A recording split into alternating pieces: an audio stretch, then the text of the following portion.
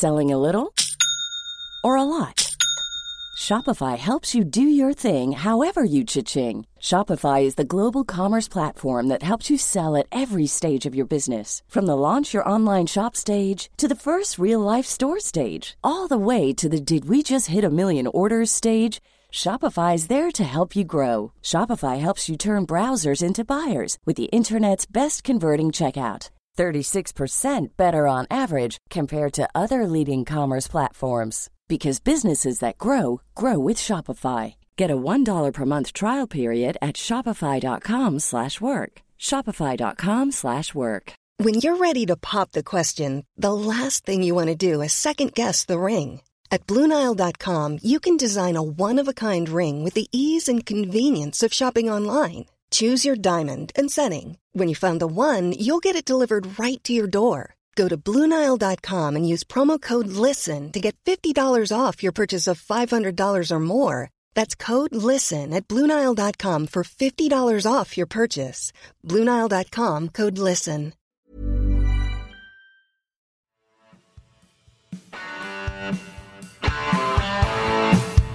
You're listening to Acton Millwall, broadcasting from the beautiful South Birmingham. Accept no substitute. Hello dear listeners, welcome to Acton Millwall. My name is Nick Hart and this is another one of our coronavirus enforced random editions from the past. I so love. I don't know if you love them, I love them. And this one that we're looking at today, this fixture, generated by the random.org number generator, which threw up the number 1902, so 1902. And we're looking back to a fixture played on the 15th of February 1902. Coincidentally, this is weird. Look, QPR 0, Millwall Athletic 2, played on the 15th of February 1902, as we've said. This was a Southern League fixture played at QPR's then ground at Latimer Road, which is, I've had to do some research on where Latimer Road. I actually don't know that part of West London terribly well, listeners. I will confess to you, but I found QPR, an R's history site, as they call it. They've moved many times in their history. They're finally settling on Loftus Road in the end, but even from Loftus Road, they've moved to White City, I think, on a couple of occasions, trying to expand their club. But certainly prior to taking occupation of Loftus Road, the Kian Prince Foundation Stadium, as it's now called, in 1901, they were playing at a location somewhere off of Latimer Road junction with St Quintin Avenue. Now, as I say, I've had to look that up on Google because I don't know that part of London very well. I know the major parts of it and the main routes through it, but like any good South East London boy, get me northwest or west and I'm a little bit lost. The location is at best listed as somewhere off of the junction of those two roads, near enough to a pub called the Latimer Arms, which is where Queen's Park Rangers would change before making their way to the pitch, which was nearby. When you look at it now, it looks like a fairly regular London Victorian street of what would have been fairly substantial houses back in their times. And in actual fact, the article that I'm looking at does disclose some hostility to QPR playing in the area. I think there was one of the ratepayers complained, unhappy at having a professional football club on their doorstep. I think we can only call that snobbery of the times. QPR were on the move regularly. It's not terribly far from their modern day location, but this is where the game was played in 1902, Latimer Road. A 2-0 win for the Dockers. Goals from Jack Almond and Ernie Watkins. More about those two players later on in this edition. Played in the Southern League. 4,000 was the crowd. They used to give estimates rather than any hard and fast number, accurate number. So 4,000 is the attendance listed in the Richard Lindsay book. The Millwall team that day. I've got the full lineup here. That's not bad. Again, Richard Lindsay's book is fantastic for this kind of detail, dear listeners. Tiny Joyce in goal, major name in Mill history. We've covered him on some of the previous shows that I've done with Neil. The two fullbacks, Charlie Dove and Archie Dunn. Midfield, half-backs as they would have been called, Jimmy Riley, Jack Bell and George Morris. And then the front line on the wing, Danny Mayer, John Hamilton, Jack Almond, of whom more to come, and Ernie Watkins, more to come. And on the other side, Miller. I've not actually got his name, just got Miller. And we're very lucky to actually still be in existence at this point, listeners. And I've mentioned, the problems caused by the landlord wanting the ground back, the East Ferry Road ground, the athletic ground. Had to be returned back to the dock company. It actually put the very existence of Millwall Football Club in doubt, in jeopardy. And only by Herculean efforts, absolute titanic efforts by the men of the time, did A, the club survive, and B, the new ground, which became known as North Greenwich, nowadays part of Millwall Park on the north side of the water, not North Greenwich, where the underground station is on the south side. But only by massive efforts and just sheer love of Millwall Football Club did we survive at that point. So this would have been our first season playing out of our North Greenwich ground by the railway arches in Millwall Park. So just to be playing and to be in existence was something, let alone to finish 6th in the Southern League in 1901-1902. We'd also finished 3rd in a competition called the London League, which was like a reserve competition, but as the name implies, for London clubs. And 4th in another reserve competition, the Western League. So overall, 6th in the Southern, 3rd in the London League, and 4th in the Western League. That's a pretty good season for a club that should have gone out of existence at the end of 1900 to 1901. So it's a miracle that we're still here. And there's been other situations since where the club has come very close to, non-existence. And I just think we all have a duty as Millwall fans to do our best whenever the situation may call upon us again to sustain us, because too many have given too much time to the club in the past. I'm going back here, 120 years to keep it going. And I don't know, it just leaves you a slight sense of awe that they achieved this. In the FA Cup this particular season, we went out in the intermediate round, so preliminary round, losing 0-1 to Bristol Rovers after a replay. I do have a match report from the St James's Gazette. Oh, look at this, St James's Gazette. We'll come back to this later on. The 17th of February, which is today's date as I record this edition. This is from the 17th of Feb 1902. Queen's Park Rangers versus Millwall. On Saturday last, there was a big crowd at the Rangers ground, Latimer Road, Notting Hill, when the Homesteaders met Millwall. Although the visitors won by 2-0, the match was far more evenly contested than it would appear by the score. Still, however, Millwall thoroughly deserved their victory. The visitors at once pressed, but were so well met that the ball had been in motion 20 minutes air before, like a poetic before, isn't it? Air Almond beat Collins. This is the kind of sports reporting we don't get anymore. We don't get poetic uses of the word before, do we? So that would be for the first goal, John Almond, Jack Almond, I think he was known as. Even play followed, and then Millwall again had much of the best of the play, and Watkins shot another goal, Ernie Watkins, and nothing further being scored up to half time. Millwall thus crossed over, leading by 2-0, so half time 2-0. The second half was hotly contested, the Rangers time after time making great efforts to get on terms, but try as they would, they could not score, nor could their opponents. And when the final whistle finally sounded, Millwall left the field victors by 2-0. Mr. H. Walker was referee. Actually, that was from the Sporting Life. The St James's Gazette that I mentioned is actually just a terse paragraph. QPR v Mill, these London clubs met at Latimer Road before a large company. Mill scored twice in the first half, and despite good work by Rangers, the Rangers afterwards won by 2-0. That's that from the St James's Gazette. Sporting Life giving us a little bit more chapter and verse in their account. I've picked out a few players that these are names that I didn't know, and as ever, I refer to Neil Fissler's masterwork, Mill Who's Who, and I refer you to it too, dear listeners, because as we've said many, many times, it's got every single Mill player that's ever pulled on the Dockers and the Lions shirts. So the first name that I've picked out is actually quite an interesting character. That's Jack Armand, or John Armand, to give him his formal name. Not a name I knew previously, so this is a new one on me as well. One of the beauties of doing this kind of podcast is you do get to learn so much along the way of what you think you know, if that makes any sense.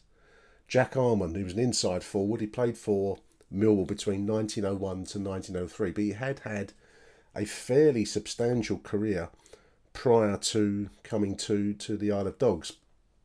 He played, indeed, he played for Sheffield United in their championship winning season of 1898. So he's the first division champion, held a medal from 1890, runners-up in 1900, and he won the FA Cup with Sheffield United in 1899. Interesting character, Jack Armand. He was the son of a wealthy Yorkshire brewer and reported to have inherited between £6,000 and £12,000 when his father died. That was a huge sum of money back then, so he was actually quite well off. And as the Who's Who biography puts it, he played for the love of the game. He didn't need the money. He was not playing for your conventional professional reasons. He inherited a fortune and played for love. And as I say here, winning the FA Cup in 1899 in a 4-1 victory over Derby County, as well as being a First Division champion. He played for us for 2 years. He would go on to other clubs, Bradford City, Doncaster Rovers, and then Doncaster Great Northern Railway Locomotives. That's a great name for there must be their work side or something. He quit football to run a pub in Gainford in County Durham. And later in life became a publican in Leeds, ran a hotel in Bangor, and as we've already mentioned, worked in the Doncaster Locomotive Works. I found a picture of him. I will put that out it's in his Sheffield United striped red and white shirt. But I just think it's fantastic to be able to mention these names from the past. Jack Armand, scorer of this goal, the first goal in this win over QPR 120 years ago. Second player that I've picked out, Alfred Ernest Watkins, Ernie Watkins, who was an outside left, so a left winger. Born in Wales. I'm not even going to pronounce this name, Carno Llanog. I've probably done no justice to that at all. He born in 1878, passed away in Barking in 1957. Played for Millwall after various clubs, Caerwys, Oswestry, Leicester, Aston Villa, Grimsby, Millwall Athletic in August 1901. It was part of a large recruitment drive that the club had to undertake, because when we nearly went out of business, many of the professionals left the club. The working men had to go on and get other clubs. And when it turned out the club had survived by the skin of its teeth, there was a very speedy and fast recruitment process, which included Ernie Watkins.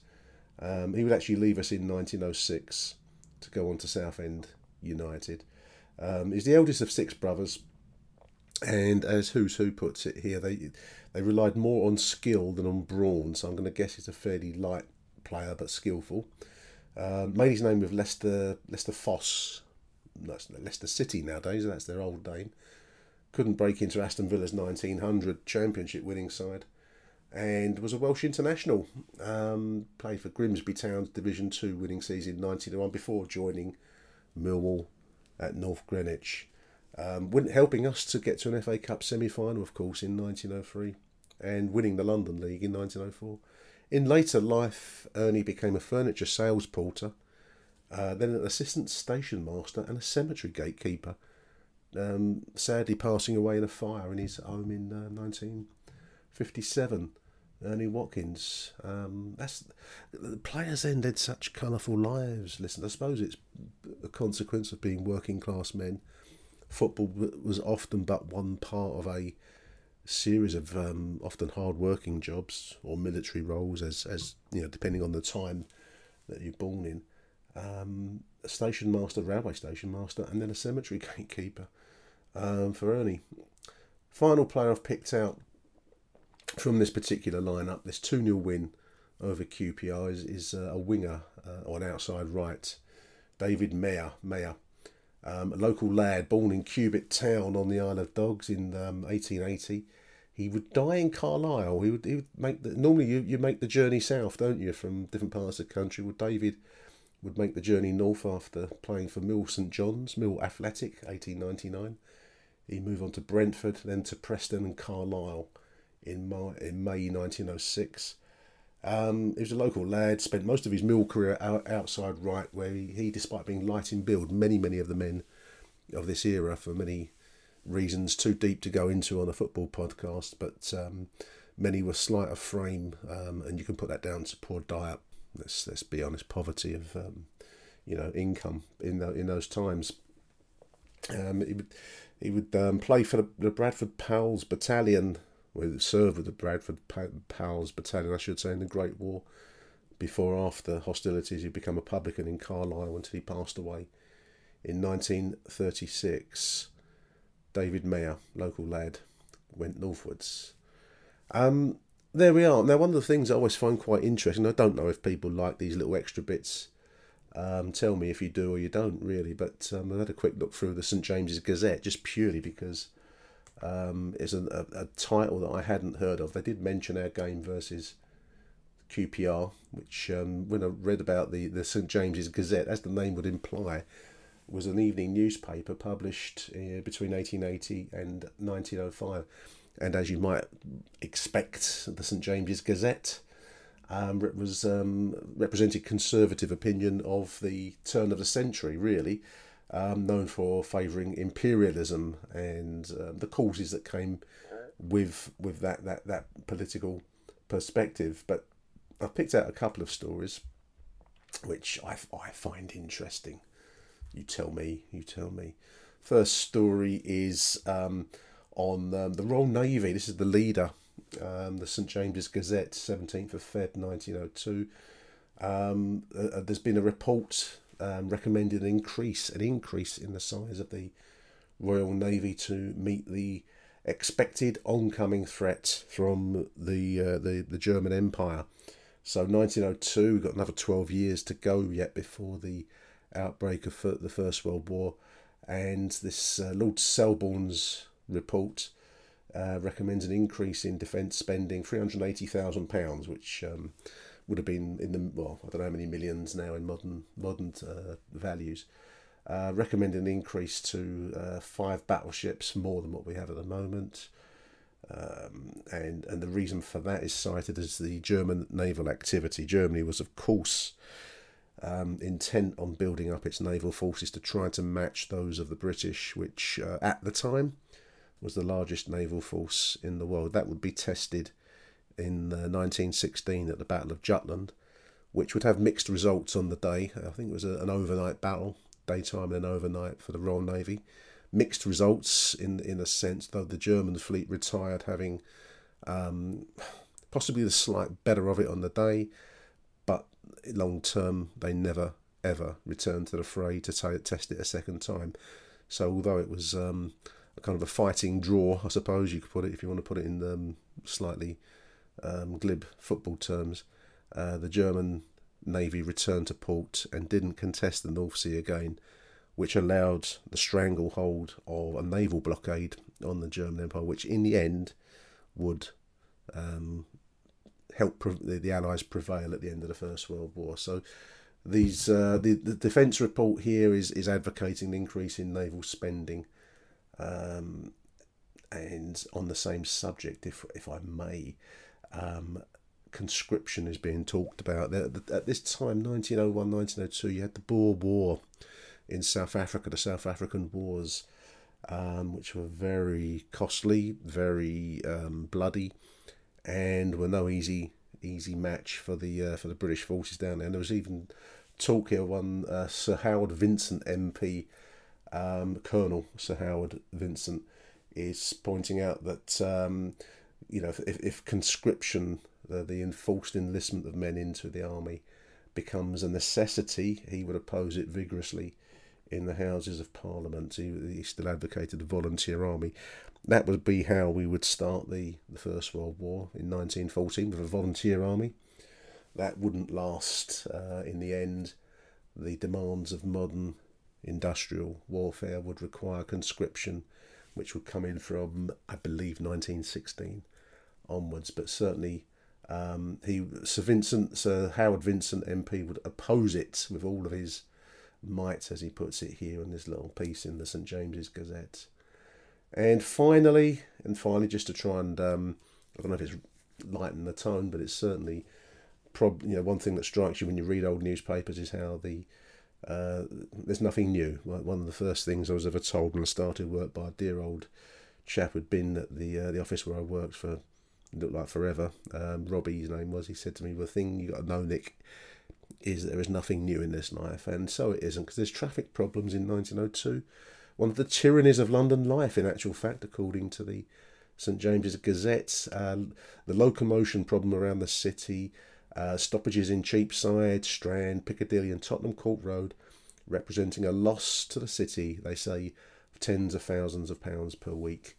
No visitor to the city could not be impressed by the never-ending stream, the human stream of a world passing by. 180,000 people a day are whirled through space within a few miles of Charing Cross.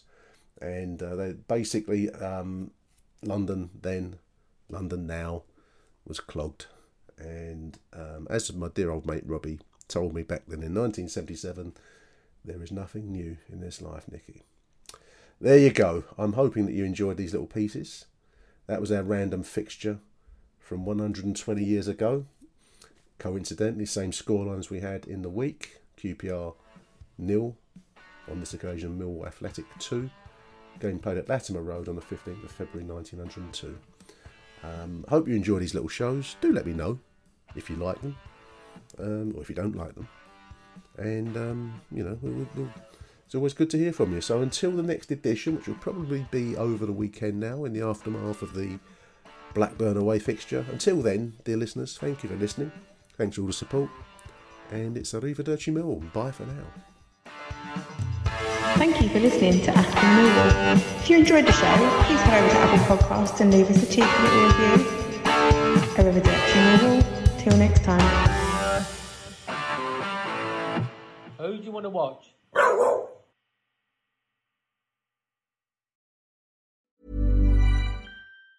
Mom deserves the best, and there's no better place to shop for Mother's Day than Whole Foods Market. They're your destination for unbeatable savings, from premium gifts to show-stopping flowers and irresistible desserts. Start by saving 33% with Prime on all body care and candles. Then get a 15-stem bunch of tulips for just $9.99 each with Prime. Round out Mom's menu with festive rosé, irresistible berry chantilly cake, and more special treats. Come celebrate Mother's Day at Whole Foods Market. A lot can happen in 3 years, like a chatbot may be your new best friend. But what won't change? Needing health insurance. United Healthcare Tri-Term Medical Plans, underwritten by Golden Rule Insurance Company, offer flexible, budget-friendly coverage that lasts nearly 3 years in some states. Learn more at uh1.com.